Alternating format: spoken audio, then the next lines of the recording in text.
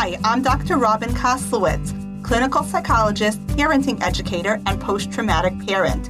Welcome to the Post-Traumatic Parenting Podcast, where we learn to provide our children with a healthy childhood, even if ours was anything but.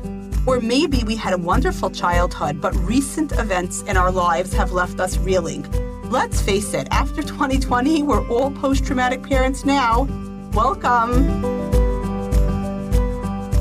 Hey everybody, welcome to another really great edition of the Post-Traumatic Parenting Podcast. You guys know how much I love memoirs of trauma and recovery and post-traumatic hope and all of that. So today I'm going to bring you a author of a memoir. We're going to be speaking to Brandi Cox. She is the author of In Better Hands, an Appalachian memoir of healing and grace.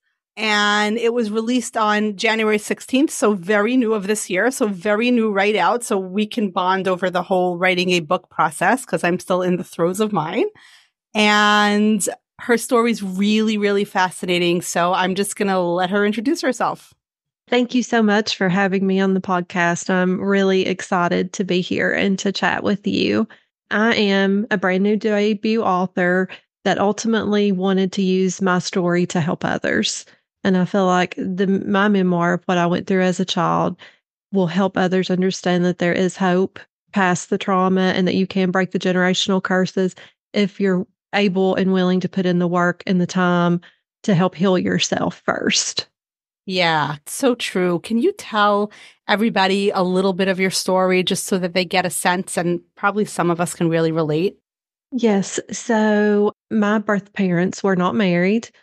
And when they got pregnant with me, I was a surprise child. So between 3 to 6 weeks old, my paternal grandparents decided to adopt me. Once that adoption started, my birth father lived with us off and on throughout my childhood. He did have a stint in prison and in rehab, but ultimately was with us the majority of the time besides that. When I was in third grade, he decided to take his life. He felt like that he had hurt people too much and that he did not have a way to come back from that, and ultimately wanted the pain to stop for everyone, him and everyone that he loved. So he committed suicide in the house that he was raised in, and in fact, the house that I was raised in as well. So it was me and my mother, which I call her my mom because they adopted me so young, that was at the house that morning with a family friend when it happened. So there's been a lot of blaming myself, a lot of what ifs, and wishing that things could have been done differently as far as my birth father's suicide goes. So there was a lot of healing and trying to understand that it was out of my control. Yeah, I could imagine that's such a painful thing to go through in third grade, like you were so little. Did you, growing up before that, did you know that he was your birth father, but they were your grandparents? Like how much of your story did you know? Yes. So as early back as I can remember, I always knew that my grandparents decided to adopt me because they loved me and wanted to be my parents, and they were mom and dad, and that my birth father, I called him Big Daddy, and I knew my birth mom as well. They never hid the story from me. It was something that I just thought was normal. I thought other kids had the same family. You know, he did have to give up the role of the disciplinary.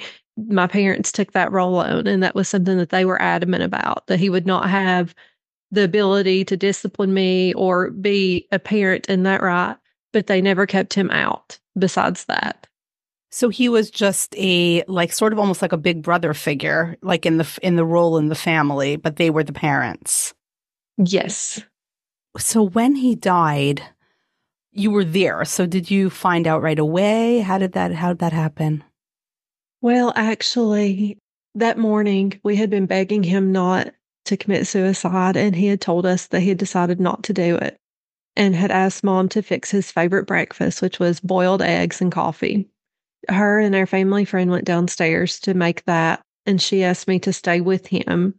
So I was sitting there on the floor he was exhausted, partly from alcohol, and I think partly just from the exhaustion of the mental strain that he was in. And his head was completely drooped down, not talking very much at all. And finally, he asked me to go downstairs and help mom carry the food up. And I was like, well, she told me not to leave.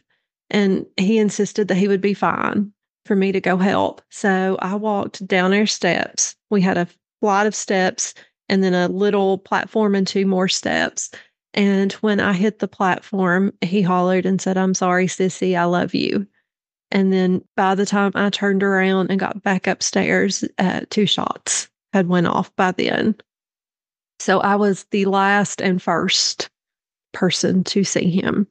Wow. You were put into the position of such adult responsibility. And I get they were all trying to do the best they could with the tools they had. Your mom, your birth father, I think he thought he was protecting you by sending you out. But I can certainly relate. I was also a child given too much responsibility for, life and death at a very young age. So that can really do a lot to our psyche, and that can really do a lot to our sense of judgment about ourselves and the world. You must have been beating yourself up as a little kid, I shouldn't have left, I should have left, I did the right thing. I mean, you're a kid, you did what the adults said. I felt so guilty, and I did for years, up until early adulthood. I questioned, had I have stayed, he might have still been here. We might have been able to have gotten him the help he needed, and things might have been different. The one decision that I made changed everybody's life, and I really felt that in my heart, and it affected everything. I went to trying to micromanage my whole life. I had to have, and I didn't understand why. I had to have plans for plans and a backup plan. There was no more of just winging it. And I couldn't stand not knowing after that. And I think that was part of it, the control of not being able to trust my circumstances anymore. Yeah. It's that feeling when Brandi makes mistakes, right? Bad things can happen. Although you really didn't make a decision. I'm sure you came to that in adulthood, right? You did what every small child does. You listen to the grown-ups. Yes. Yes. And, counseling, I would not have come to that, I don't think, without counseling. It was a very important part of my healing. You probably didn't see the connection between those two things, right? The perfectionism, the needing everything to be organized and scheduled and predictable, and your father's suicide. You probably didn't see that. No, I didn't. I just considered it a quirk that I had. I had no idea why, but I would get really upset if someone would point it out to me and be like, can't you just relax? And it was like, no, how could you even ask me to relax? We have to know these. We have to know this path. And that was part of it. I mean, and I still struggle with that, trying to micromanage every piece. I really have to be conscious of that and step back sometimes.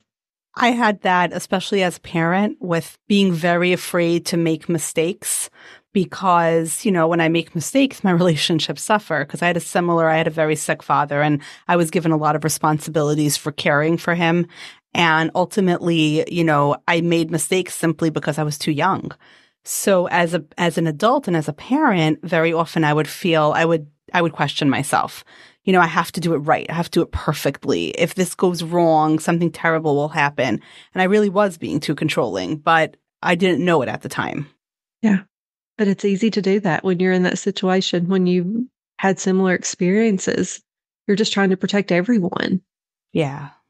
Did you come to counseling from a place of important relationships in your life told you that you need counseling, or was it, I can't handle this pain anymore? What got you there?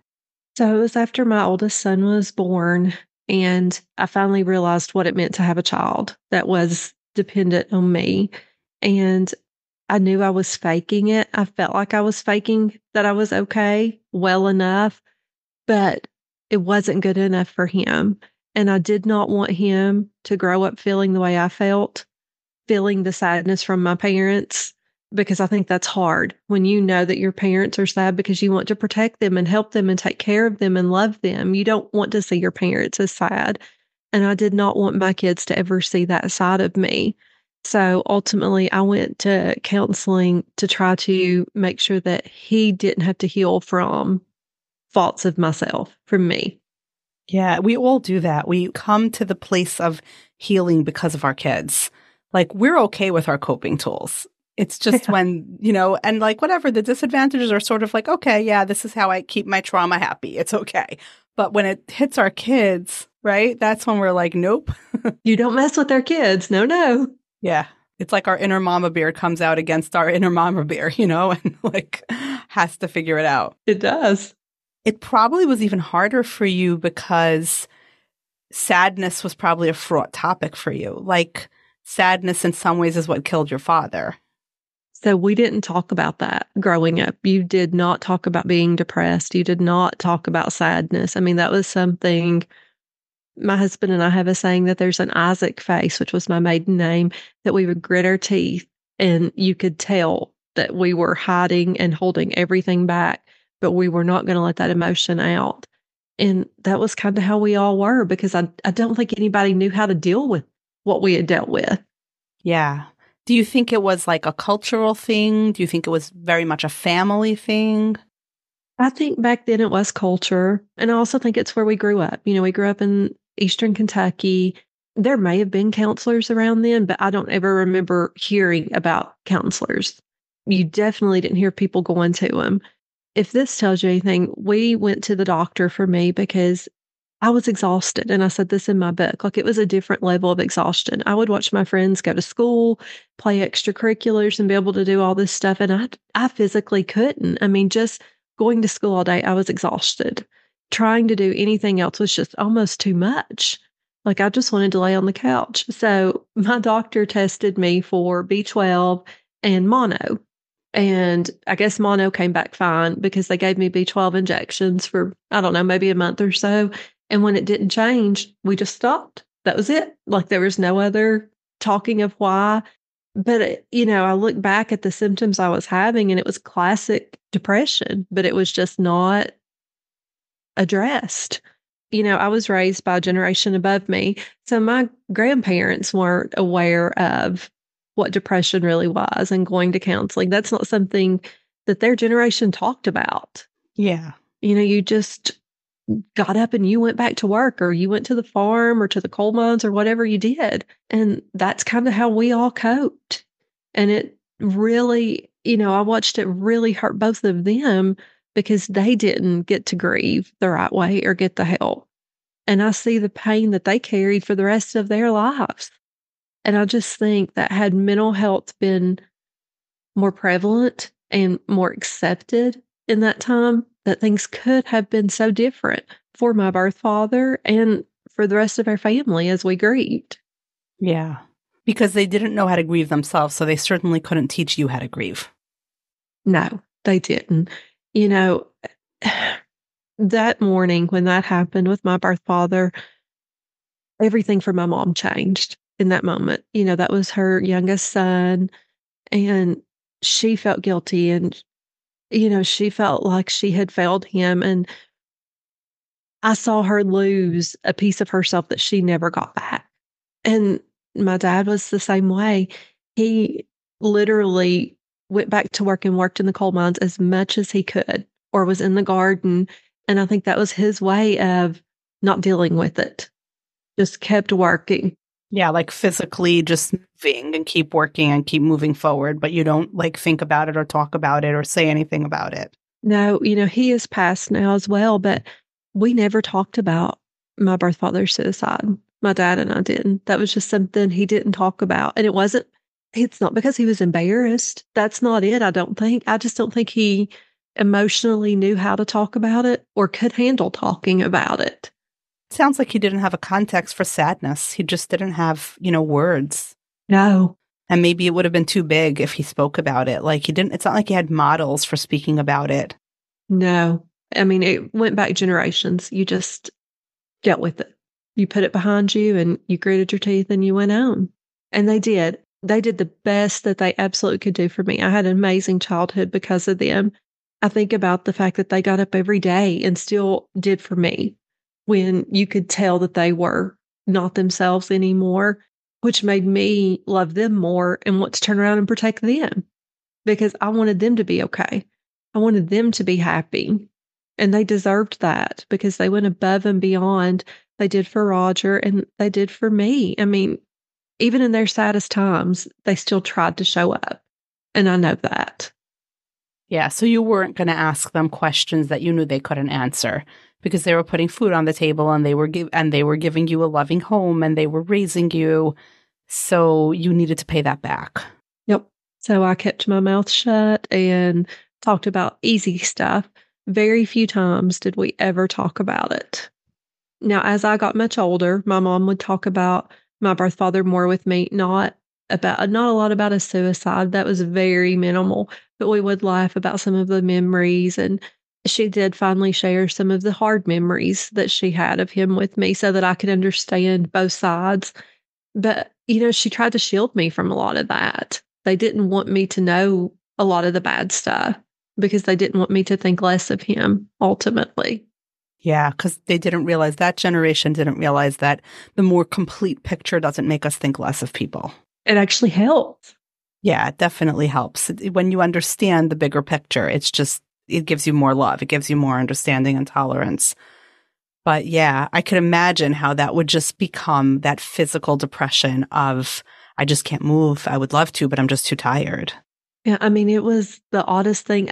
I didn't try in school. I mean, I didn't try to do bad, but my grades are subpar. I did extracurriculars, I think maybe 1 year out of high school, and I just didn't have anything else left to give. I could fake it and try to blend in with groups and stuff for short periods of time, but then I would have to pull away and like almost recover. Yeah, because you were carrying it. Yeah, it was hard. And I didn't want my kids to have anything like that. Even though I know my parents didn't mean to put it on me, just like I wouldn't have meant to put it on them, I did not want to roll the dice and take the chance. Yeah. Was parenting at the beginning confusing for you? How many kids do you have? 2 now. Okay. So how old are your kids now? 16 and 9. I have a little boy that's 6. Well, he's not little. He's taller than me, but he's 16 and my daughter is 9. Yeah. Yeah. My boys are also taller than me. And it's like, oh, wow. Like, when did that happen? Like, you're not supposed to be that way. Yeah. Yeah. But 9 is also like a fun age for girls because they can be very moody and emotional. And, like they're real people at 9. With real opinions on everything. Yes. Oh, yeah. Was it confusing for you at the very beginning to parent? Like when you first were holding your baby son, was it like, I don't know how to do this, or was it instinctive? Well, honestly, I was afraid that I wouldn't be able to do it. Like I was afraid I was not going to have that bond or that connection. That was a real fear. I was afraid that I was not going to be able to connect with him the way that parents say that they connect, especially moms.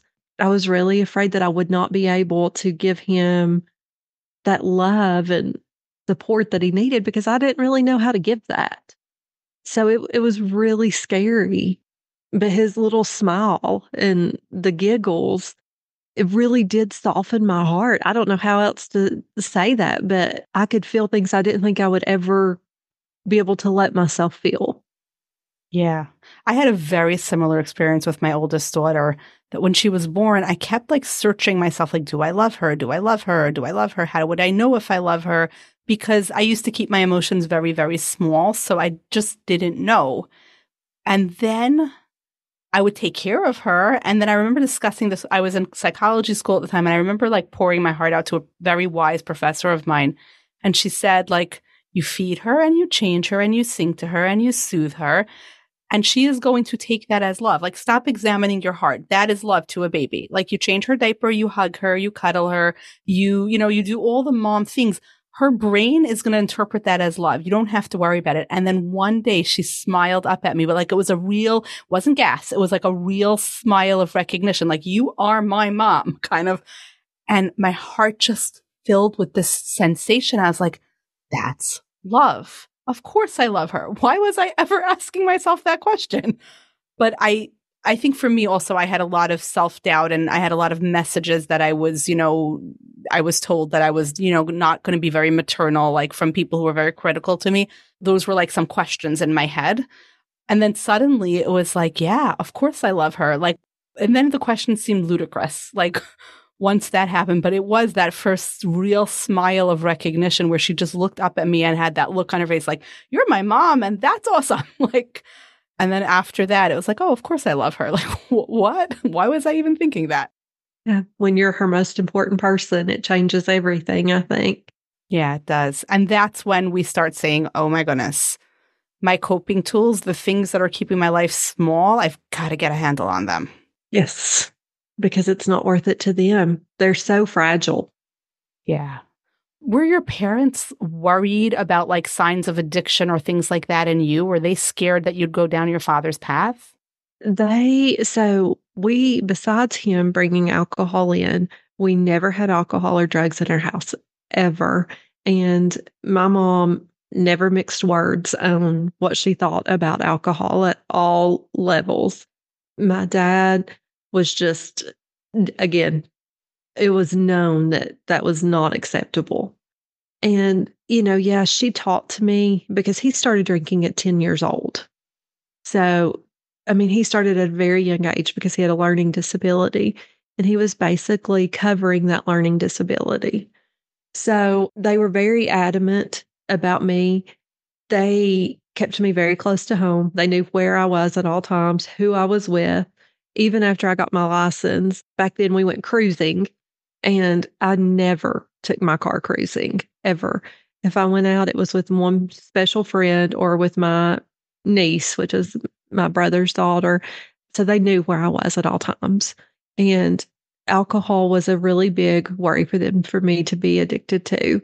They didn't understand back then that it might be hereditary, might not be hereditary. They were just afraid. They did not want me to go down the path that he had went down. And I'll be honest, that's something that I've always been really conscious about myself. Even like after surgeries, taking pain medicine and things, I've always been very vocal with the doctor and let them know that, I've had addiction in my family from both sides of my parents, and I'm very scared of that happening to me. I mean, I do have a social drink, of course, but I do not do anything with any consistency just in case, because, you don't know. Yeah. You absorb that message. Like alcohol is dangerous, mind altering drugs are dangerous, and you would never do that to them. Like they were so terrified of it. Yes. I mean, it just would not happen. I had cervical spine surgery.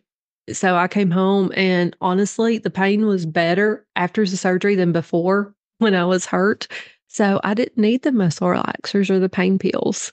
So I didn't take them. And when I went back to him, he was shocked that I did not need all of them. And I was like, well, the pain was better after surgery than what I ever was before. It's just not something that I take lightly. And I don't take it lightly with my kids either for anything like that. Our oldest son had his wisdom teeth taken out, and we only let him have over the counter. And, it's something that I think I will always be on guard with. And honestly, I probably wouldn't be in a relationship with anyone, unless I had gotten in the relationship and then they become addicted. I'm not saying I'd walk out. I was very cautious before I met my husband and we got married on what his opinions were on alcohol and drugs and if he overused anything, because I won't bring that back into my life or into my kids' life. So interesting. We have such different backgrounds, but I have my father had an addictive personality, but just with smoking cigarettes, but ultimately that's what killed him. He had a very bad heart condition and he couldn't quit smoking. So even though his doctors warned him that, you will die of a heart attack if you keep smoking, he couldn't stop. He tried so many times, but he just couldn't stop. For me, because of my PTSD, I'm a very hypervigilant person. Like I never got that message that maybe I have an addictive personality too, but I'm such a control freak, and I have such because of how my PTSD happened. Because I was, I actually administered CPR to my father when he was dying unsuccessfully. So I'm very hypervigilant. Like I am a very light sleeper. I'm very on top of anything safety related. I can't stand being out of control. So even after surgery, I've said to doctors, like, I'd rather have the pain but be in control and I'll just feel the pain than feel foggy and fuzzy and out of control. For me, that's more painful. So yeah, I've definitely after I had a C-section, I definitely was on pain pills for a couple of days, but the fastest I could get off it because I hated the fuzziness. So I had that same thing. I went back with like half the bottle and gave it back to the doctor. I was like, I don't need these. And he said, oh, wow, you don't be a hero. You can take your pain pills if you need to. It doesn't go into the breast milk, whatever, all that kind of stuff. And I was like, no, I do not like what being on this stuff makes me feel like. So no.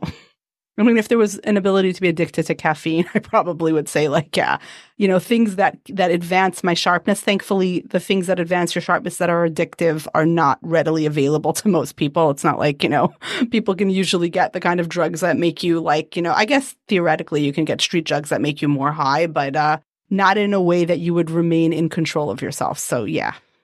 No, and I'm like you. I don't like to be out of control. I need to be functioning. Yeah. And I think for those of us who've experienced any form of PTSD, like I can tell you almost to the ounce, like what my alcohol limit is, like half a glass of wine at like a wedding or something, I'm fine. Not gonna take the second half a glass, even if it was delicious. And even if someone offers me a mixed drink that they made or some like, the signature cocktail for the bride and groom, like, yeah, that's okay. I had my half a glass of wine. I'm good. Yep. And I'm that way. I sip on a drink very slowly when we have social drinks. I had my wild time in college when I was dealing. That was one of my coping mechanisms, was to drink the pain away. And I realized how wrong that was. And after that, it never interfered with work, but if we were out at a party, I was going to drink. And now I'm totally the opposite. Now that I've realized things, I'm like, I'm good. I'll sip on this the whole time we're here, and it looks like I'm being social with everyone else. Yeah, because it's interesting what people find pleasurable and what they don't find pleasurable. For me, that's just not pleasurable. That feeling of being sick and the world spinning and you not knowing what you're doing, that just is not fun to me. I mean, I guess in college when you needed liquid courage or whatever to get through the night, but now, no. Well, back then you also had no other mechanism really for dealing with the pain, but the pain was probably coming up pretty high. It was. So that was an easy thing to do. And I hid it from my parents. I don't think they ever knew. They never asked, and I never said during that time span. But it didn't get out of control. It didn't get addicted. Thank goodness. Now I try to be very cautious. Tell me more about, your parenting years and what that was like, that adjustment to parenting, especially given like, the history you had. Your children are being raised in such a different family than the way you were raised. Well, so our kids know about about my birth father, sorry. And I've been really open with them about what happened, why it happened. We try to do a lot of family things together. I think sometimes I annoy them because I'm a little bit persistent about doing this as a family and we have to do this and we need to make that a tradition. So I think at one point I was trying to overcompensate and make sure to give them everything that I could. And that ended up being more fights and everybody frustrated and annoyed by the time we were done. So we've backed off now and a little bit and realized that honestly, game nights at home with the kids, they have more fun and it's stress free for us. And it feels like we can connect better. So we try to connect with them on their level. We try to always ask about their day, about their classes, about their friends, because we want to have those prying questions that they feel like they can answer and talk to us about. The hard part is now with our 16-year-old of not overstepping. He's going through the breakups and the first loves and trying to navigate not over saying, do this, do that, or you should do this, and trying to listen more. That's been hard because you just want to fix it. And you can see how you think they should fix it, but sometimes they have to come to that conclusion. So that's what we've been trying here lately. And I feel like he is opening up a little bit more now that we're not talking back, we're just listening. So we try to do that. And we try to just let them know that they can come to us if they're sad, if they are depressed, if they're angry. We don't want them to think they have to hide those feelings, and we don't hide it from them. If we've had a bad day, we'll tell them, I'm sorry, it's been an awful day, and I know I'm in a horrible mood, and I don't mean that aimed at you. So we really try to make sure that they understand that it doesn't have to be roses and smiles every day, all day. Like there's space for big emotions. Mm-hmm. Which is probably stuff that you had to come to as they were growing up. It probably didn't come naturally to you at first. No, it didn't, because some stuff I would be like, why? We can't act like that. We can't say that. But it is. It's, I feel like in some ways I'm growing up with them. I am learning from my mistakes and maturing with them and trying to let them guide me on how they need me to react with them. But most importantly, knowing that this is a safe place. They can come and tell us anything, but they need to tell us. And trying to draw a balance between what's they could get in trouble over telling us and what they can't, especially with our older son now, making sure he understands both.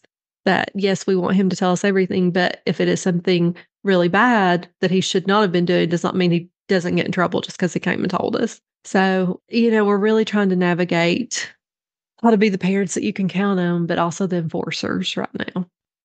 Hi, friends. I'm interrupting this episode to let you know that we now have a post-traumatic parenting YouTube channel. Yeah, that's right. We finally have a YouTube channel. It's for everything that needs a little bit more of a visual component, maybe some pictures, maybe some demonstrations. So what are you waiting for? Head on over to YouTube, search for post-traumatic parenting, and subscribe to the channel. Make sure to click the little bell in the bottom of your screen so you never miss a single episode.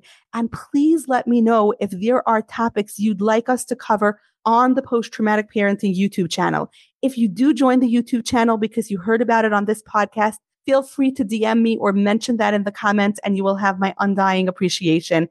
Thank you for listening. And now back to the episode. Yeah, it's very hard because the stakes are very high in adolescence. I mean, you make a mistake in fourth grade, like not much happens. You tell your best friend's secret and then she's mad at you and you figure it out. But you can, get someone pregnant in high school. You can crash a car. You can, kids that age, it's like 2-year-olds, they have all of the physical ability and none of the breaks. Yes, yes, yes. So, and boys are hard at that age. Yeah. They get angry easily. They're touchy. And then they open up at unpredictable times. And let it all out. Yeah. Yeah. And sometimes it's hard to hear the, genuine plea for connection out of all the anger and all the I don't want to hear it, and all the pushback. It is. It's hard. And you have to be able sometimes to take their anger and not react to it so that you can get to the other side. And that's not always easy. No, definitely not. Especially for when you have that history of knowing that teenagers can really do things that mess up their lives. That fear must hit there in the back of your head a little bit. It does. It does. And sometimes I worry that I have maybe pushed that on him because he's a perfectionist. He's a 4.0 and he already thinks he knows what he wants to do when he grows up and what college he wants to go to and his whole path. And he feels like in some ways I look at him and I'm like, but I didn't force any of that on you, but I see you feeling like you have to know A, B, and C right now. Even down to when we go out to eat and it drives my husband crazy, but he'll be like, so what time do you think we'll be home?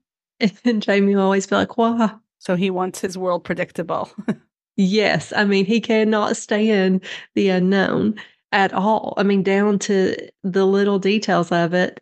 And that worries me because I see him putting a lot of stress on himself. So I try to step back. And some of that is probably personality, right? Some of that is just, and some of that probably is learned behavior from you. And some of that is stuff he's going to have to negotiate. He's just going to have to figure that out. It's not a bad. I think everything that we have in our every characteristic we have could be put to good use or bad use. That's not a bad trait. It could be put to great use. It could be a superpower. It could. He thinks he's going into politics, so we're all going to need a lot of support. I would be scared to have my kid go into politics right now, given it's terrifying. Given how contentious politics is. Yeah, that probably would scare me. He's going in thinking that he wants to change the world and help everyone. I mean, great thoughts, but he says the childlike mindset and doesn't see what we see in it right now. But watching a debate or a caucus is like a Super Bowl for our house. We have snacks. It's a big deal. So we try to support what he wants to do, but it's scary as a mom to sit back and see him that focused. Yeah, it is scary. It's scary when they have minds of their own in things that we wouldn't be able to protect them with. One of my kids excels in an area that I have no knowledge of. I can't guide him. I can't help him. I just don't know anything about it. I happen to be pretty tone deaf when it comes to music, and my son's a musician. It's like I don't have opinions. I don't, I can't guide you in any way. All I can do is support you. I will smile and clap while you're doing it. Exactly. And that's not easy when you feel like you need to control the circumstances around them. Yeah. It's very hard. Like my son will sit there sometimes and be like, "What do you think of the bass on this song?" And I'm like, "I don't know what the bass is." Like I don't know. That would have been my comment. What, can you point out the base? Yeah. But yeah, it's like, and when that's a field where you're like, well, music, so what kind of a future is that? How is that consistent? But then if you're an artist, you want to be an artist, right? So like, it's hard. We don't think that. I think when we're young parents and we think, yeah, I'm going to support them in whatever they want to do. And, when they're 5 and they're like, yeah, I'm going to grow up to be a fireman, policeman, ambulance driver, scuba diver. And you're like, okay, sure, I'll support you. And then when they grow up, you're like, well, let's back that up a little. Yeah. What's the plan here? Yes, you can be a musician, but you do need your high school diploma, and let's talk about college, right? Like, but at the same token, we want them to feel that unconditional love and support, but then we also want to be that, especially if you have PTSD, you want to be that practical person who, makes sure there's a plan and, there's a clear and understandable progression of what's going to go on. Yes. Well, like he says he wants to be in politics. And I'm like, okay, well, that's great. But you realize you have to get elected. So what if you don't get elected? What are you going to do then? And he's like, well, I'll just be a lawyer somewhere. And I'm like, no, let's, he loves history and that's what got him started in it. And we were like, what about being like a professor at a school or being like a political analyst or someone that analyzes the reports? He would be phenomenal at that. But no, he wants to be out helping and changing. And I'm like, there's volunteer organizations we can help with. But his freshman year. So this came back to bite me as a mom. I've told both kids to chase your dreams. And if you can accomplish something, we will help you get there. If you can win it or if it can happen, we'll help you. So he applied to the PAGE program, which is in Virginia. You live up in Richmond for 6 weeks or 9 weeks, depending on how long the session is, and work at the Capitol building. Well, he was a freshman. And I'm like, he's really probably not going to get that. Look at how many kids apply. Sure, go ahead and apply. He got it. Oh, wow. Then I had to put my money where my mouth was and let him go and live in Richmond. It was almost 9 weeks. They lived in a hotel room and they had supervisors and chaperones at all times. I mean, they were in excellent hands. But those almost 9 weeks, him living in Richmond by himself as a freshman, and this was a kid here that, we couldn't even go and pick up his own shoes. And he had to dress in a blazer and a tie and a button up every day. We're like, he's not going to be able to do this. He's not going to get up at 6 and be there at the Capitol. And the entire time, he was never late. His clothes were always right. And he excelled up there. We have always tried to tell him that we'll show up, whatever they can do. And so far, he's held us to that. Yeah, well, the passion and the will were there, so he was going to do it. And you gave him that secure platform, so he was like, yep, I'm going to launch from this thing. Oh, and he did. Now, and he didn't shed a tear that day when we left. I cried like a baby. I didn't cry in front of him because I was like, I don't want to make him sad. We got out of the room, and I was like a little blubbering mess. Because I was like, I can't leave him here. I'm going to just rent a room down the hall and stay for the week because he might need me. But, he got to come home every weekend. He had to come home. So we picked him up on Fridays, took him back on Sundays.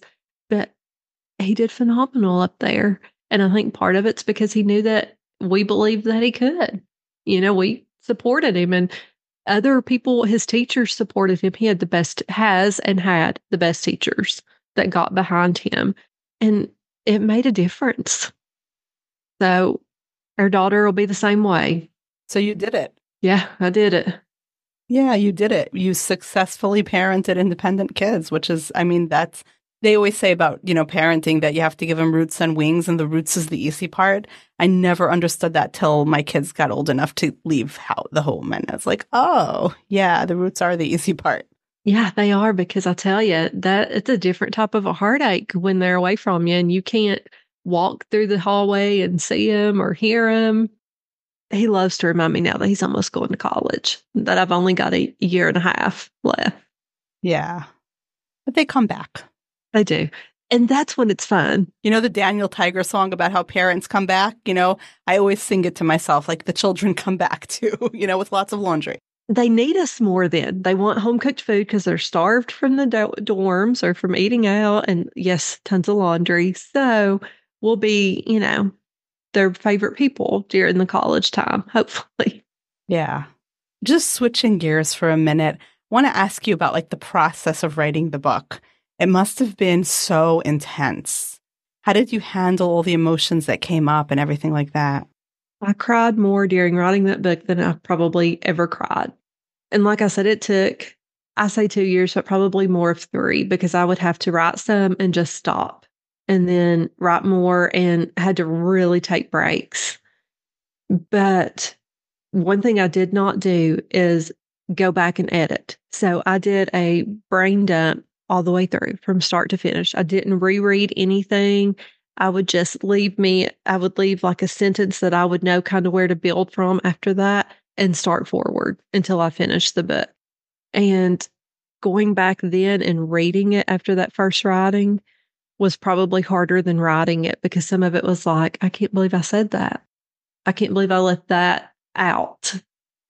It's freeing. I think when you write, when you're not verbally saying something to someone, you can write your feelings and be more precise and more open and honest than you would ever be verbally, or I was at least. But now I can read it all except for the chapters of his suicide without crying. Those chapters, I have read the least of any of them.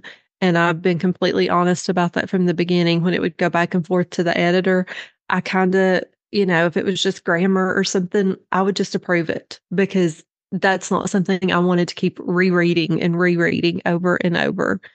But it did help. I feel like that after writing it, I feel like I'm kind of the happiest I've ever been in my life, if that makes any sense. Yeah, it was an unburdening, a freeing. It really was, because I don't have anger anymore like I thought I did. I'm not depressed like I was. I'm not sad. And before I would try to hide what had happened. And now I'm more vocal, because I'm like, yes, I want to help other people. I want other people to know this doesn't have to be this way. Yeah, it's like that making meaning of a trauma. If I can make it mean something by supporting someone else, then that's really healing. Yes. Did anything surprise you as you were writing it? Like any connections you made, or any stories or memories that came out that you didn't even realize you remembered? So, yeah, there were several. We grew up in a very small community. And at the time, I took it at face value. We called it living on the hill. So there was 6 houses, I think, if I'm counting right, beside of us, somewhere around that. And they were all neighbors that had all lived together for years. And those neighbors invested in me when I didn't realize it. One of them took me to church with her, and she would let me come over and sit on her porch of the evenings and just ramble to her about anything and everything. And then I had a daughter-in-law trio that would stop by the house sometimes, or holler up at us if we were on the porch and invite me to go walking with them. And they would talk to me about my day, and they talked to me about school, and just made me feel like that I was so important to them. And I didn't realize at the time what they were doing, but when I was writing it, I realized that they were trying to support me and show me that I wasn't alone and that there were people in my corner. And I think that they are probably the reason that I'm here now, because it wasn't just them, but all of them that did the little things like that my heart couldn't see at the time, helped me now looking back, because I was like, wow, I had a community and didn't know I had a community. Yeah, there was so much support there that you perhaps at the time you just took for granted or didn't even realize. And then all of a sudden it's like, oh my goodness, look how often that happened. Yes. And now I see that. And one of them read my book. It was the first draft, the really bad draft. So I asked her to read it because it was an educator and she knows my story probably as well as anyone.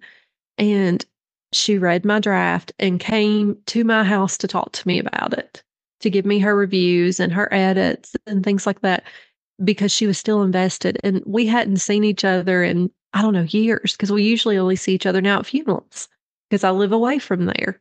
So it was just the fact that she still drove over about 30, 45 minutes to talk to me about it. And that's when I realized that I had sadness in my childhood, a lot of sadness, but I also had a lot of love.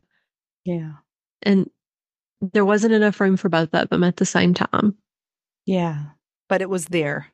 It was there. And that makes all the difference, looking back and knowing that. It must have been so meaningful for her to hear you say that. I think so. I do, because she's a special lady. And, her mother-in-law is too. They were at, our wedding. They were at my graduation. They were family without the blood. They showed up for everything. And I guess in some ways I did take that for granted because they were just there. But that was the biggest surprise.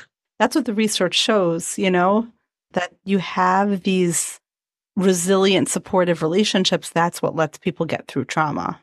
It makes sense. But you also had the ability to take it in. Yeah, and I'm grateful for them. Yeah. So that was one theme in the book that really surprised you. It was. I just didn't see that coming. Because I'll be honest, I was still I had a really sad childhood and was still focusing more on that than all the good. And writing that book, even though I'd been to counseling, writing that book and putting the stories down, because a lot of times when I was talking to the counselor, I didn't talk about a lot of the good things. I only talked about the sadness and the pain and my quirks and why I was doing things the way that I was. But when I was able to write about both, it was like, wow, this wasn't all bad. Yeah. Well, it's both and, the sadness and the support can coexist. I think with little kids, we can't think that way. You're sad or happy as a little kid. And as a little kid, you're I'm just going to pretend to be happy. But then as an adult, it's oh, there was so much sadness and there was so much love. Yes. It's also a testament to your mom that she gave you enough love that you were able to take in love from other people. I was very fortunate. I mean, I can't say enough about the parents that raised me and the life that they gave me. They didn't have to. They'd already raised their kids. And I never felt like a burden or never felt like that they wished that they had not adopted me. And, I watched her with my birth mom, still have a relationship with her and loved her. And mom always told me that she was a good person and that she loved her for letting them raise me. So it was she did such a good job of never painting it negatively, ever. Wow. When my birth mom was in jail is when my mom that was raising me was dying from cancer. And they actually wanted to talk one last time. So that got arranged for them to talk. And when mom hung up, she was crying and she said, she's going to be okay. She's turned her life over to God now and she's going to be okay. And she's right. She was okay up until she passed from lung cancer too. But they kept that relationship. But my birth mother respected my relationship with my parents enough that she did not ever overstep. She didn't come to anything she wasn't invited to.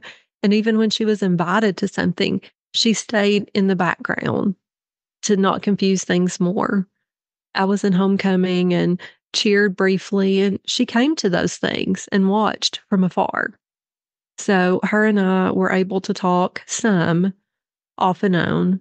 But before she passed, we had started to, it wasn't a parent bond, but it was more than a friendship.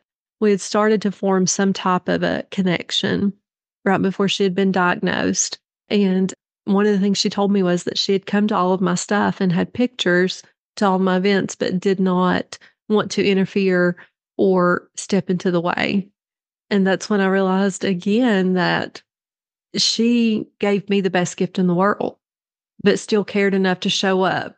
Yeah, she loved you enough not to interfere with your secure attachment to your adoptive parents, right? Like they were going to be the parents and she wasn't going to, as much as she might have wanted to, because it sounds like she loved you very much, she knew that what was best for you. And I think love is doing what's best for the other person. She wanted to do what was best for you, and what was best for you was not interfering with your attachment. It was. So, I mean, that just helped so much seeing it back through different eyes because that's what it's all about is putting someone else before yourself. Yeah. What has been the feedback to the book? Like, what's been the reaction ever since it's out there in the world? I've had really good reviews. A lot of people have said it's been inspirational. I've had people that have been really close to me say that they see me totally different now after reading the book and understanding.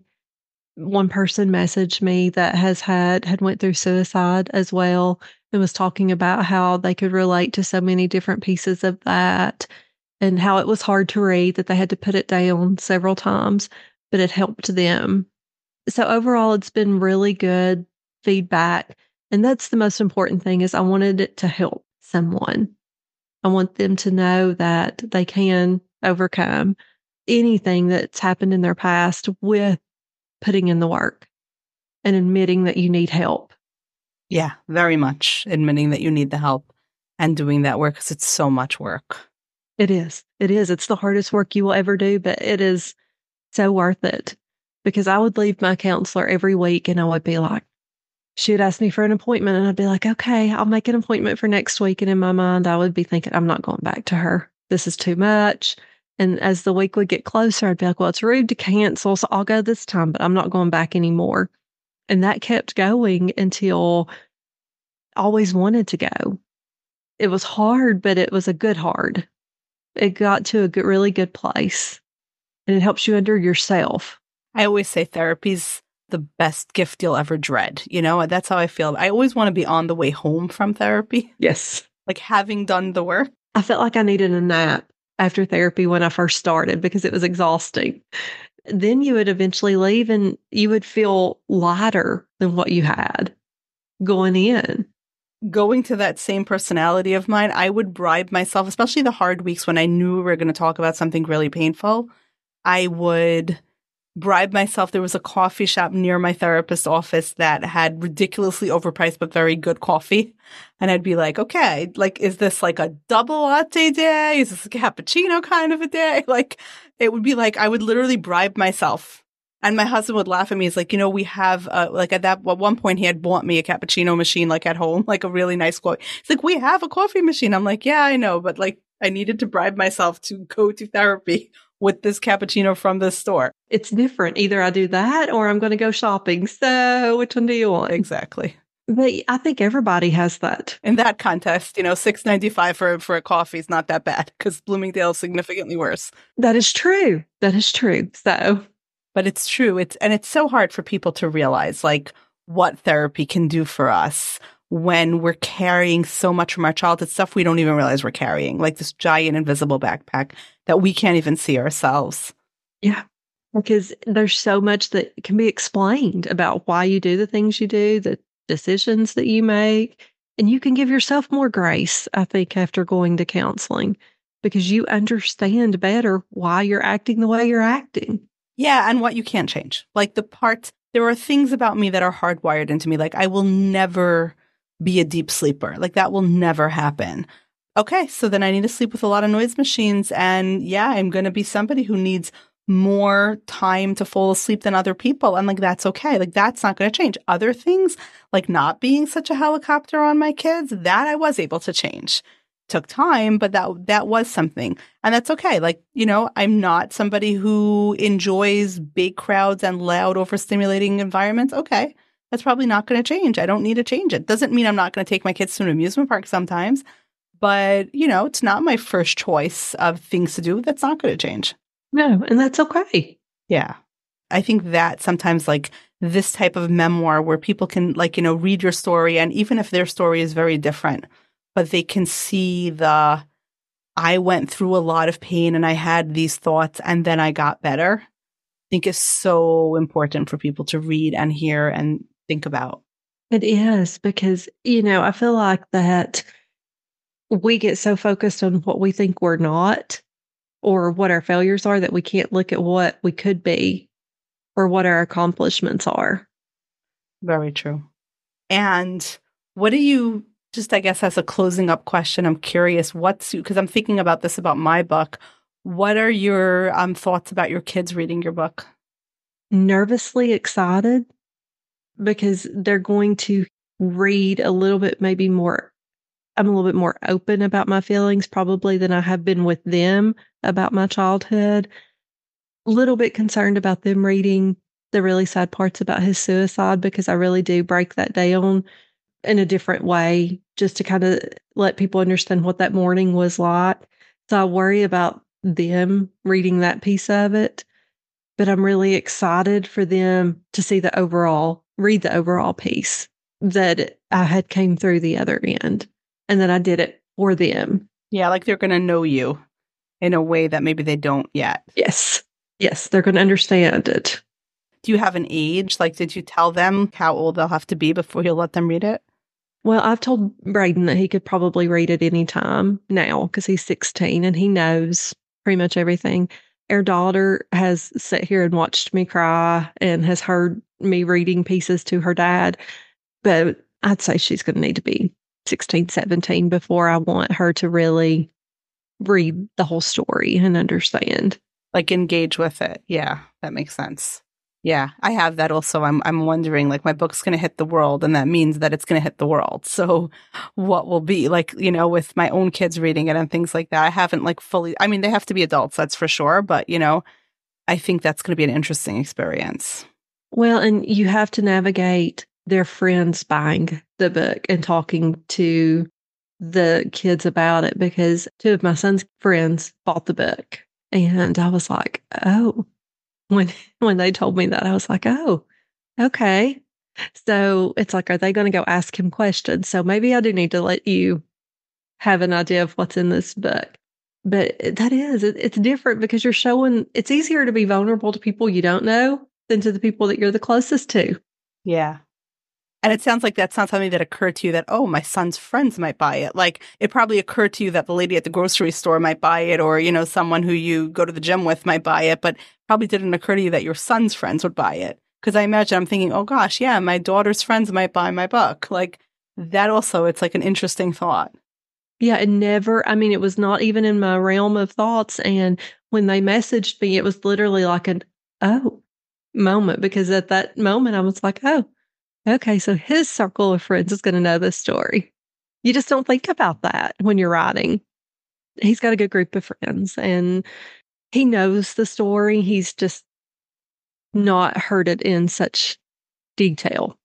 And honestly, I don't know that he'll read it because it's not a political book. So, yeah, it's not the life of Abraham Lincoln. So, no, it's not political or history. So, it's very low on his to read list. Yeah, but it really sounds like you've launched a great kid, even with all the trauma, which I think is so hopeful for post-traumatic parents, because so many of us worry, like, will my damage my kids?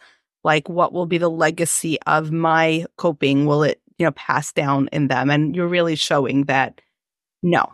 Like, if you do the work and if you do the healing, your damage can stop with you. Thank you. That's the most important thing and the best compliment anybody could give me by far.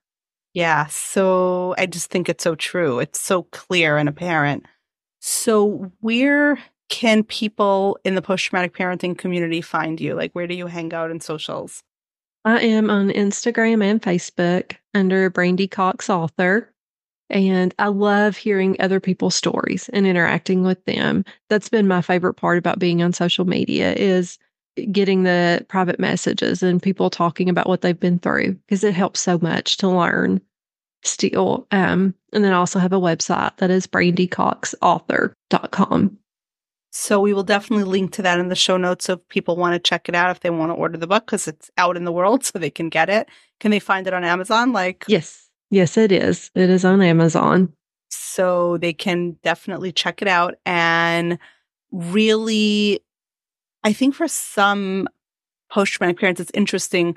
People either love reading memoirs or are really scared to read memoirs. So I had my years of being really scared to read memoirs, and now I'm finding that I'm loving reading memoirs. So I think that, for a lot of members of the post-traumatic parenting community, just because like memoirs scared you in the past doesn't mean they always will. I think there's a point in our healing where we want to hear other people's stories. So we get there. Yes, absolutely. Memoirs are my favorite now because it's different. You see something from a different light and you learn something from every book. Yeah. And you just learn that lens and that like, oh, that's just like me. That's different from me. That's an interesting way of thinking about it. That just enhances us. I really appreciate you being on the podcast, and I can't wait for this episode to air because I think that it's going to strike a chord with a lot of people in the post-traumatic parenting community. And you have any last thoughts for the community? No, just please reach out. I mean, I would love to form a community where we're helping each other and we're sharing stories and giving guidance and advice on how to navigate because we're all still learning and we're still going to all make mistakes. Yeah, totally. So thank you so much. I'm here on social media to be descriptive, not prescriptive. I'm here to educate, inform, and hopefully entertain, but never to treat. If listening to this podcast helps you realize that you need therapy, I am all for that. But podcasts aren't therapy. Please reach out to a mental health professional licensed in your jurisdiction. You'll be glad you did. Wish Post-Traumatic Parenting was a talk show, not a podcast? You have a question for me or for my guests? Great news. You can ask those questions by following me on Instagram. My handle is @DrKoslowitz It's also in the show notes. I love it when people reach out, DM, or post a question. Who knows, your question might spark an entire episode. Come join our community. We get it. We're post-traumatic parents too. Can't wait to hear from you.